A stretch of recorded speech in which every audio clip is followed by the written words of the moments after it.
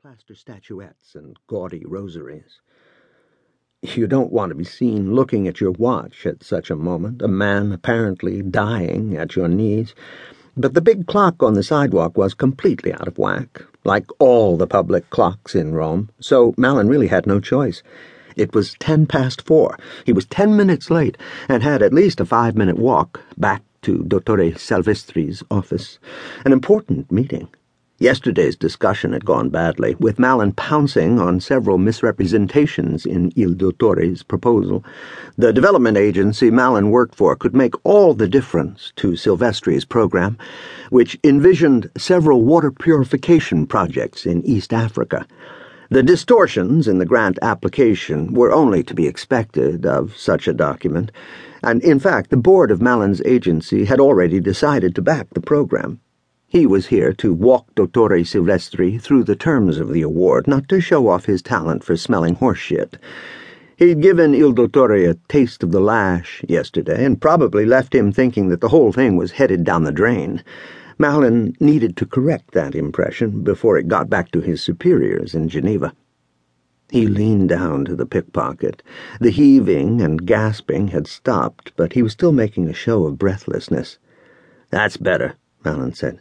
"Can you stand up? Try to stand up. Here," he said, and gripped the pickpocket's arm and forced him upright until he saw his face for the first time. It was a round, dark face with a small, round mouth, lips as full and tender-looking as a girl's. Despite the sheen of sweat on the puffy cheeks, the vanity of the pencil-line mustache, the sparse streaks of hair plastered across the damp forehead, Malin had an impression of dignity, and of dignity offended. As the pickpocket labored for breath, he gazed up at Malin with his dark eyes. "How could you?"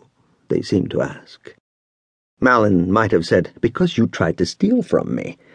But he was still conscious of the flush of joy he'd felt when his blow struck home, when he knew he'd hurt the man.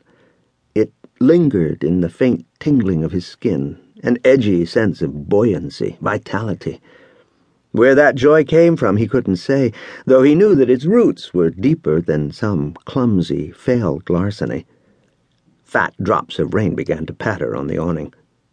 "How are you?" Malin said. "Can you walk?" The pickpocket turned away as if insulted by the hypocrisy of Malin's concern. He leaned against the store window with both hands, and his head sank lower as his shoulders rose and fell. A gray-haired woman inside the store rapped on the glass and made a shooing motion. When the pickpocket ignored her, she rapped harder and kept rapping. He really was a little man. She glared down at him like a schoolmarm scolding a guilty child. "I have to go," Malin said. "I'm sorry." He looked up at the sky. He'd have liked to call Silvestri, tell him he was on his way, but his cell phone was back at the hotel, and there was no public telephone in sight. "I'm sorry," he said again, and stepped into the rain and walked quickly up the street. One of the ubiquitous Bangladeshi umbrella hustlers was working the corner, and Malin had just shelled out €7 when he heard a woman shouting. He didn't want to look back, but did.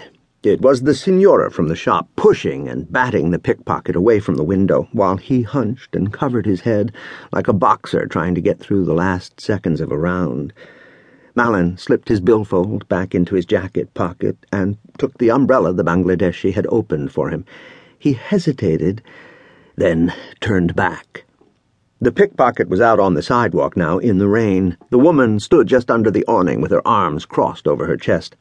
"Excuse me, signora," Malin said, coming up to them. "This man isn't well. He needs to rest a moment." "I know these people," she said. "We don't want them here." The rain fell in sheets, running down the pickpocket's shiny scalp and face.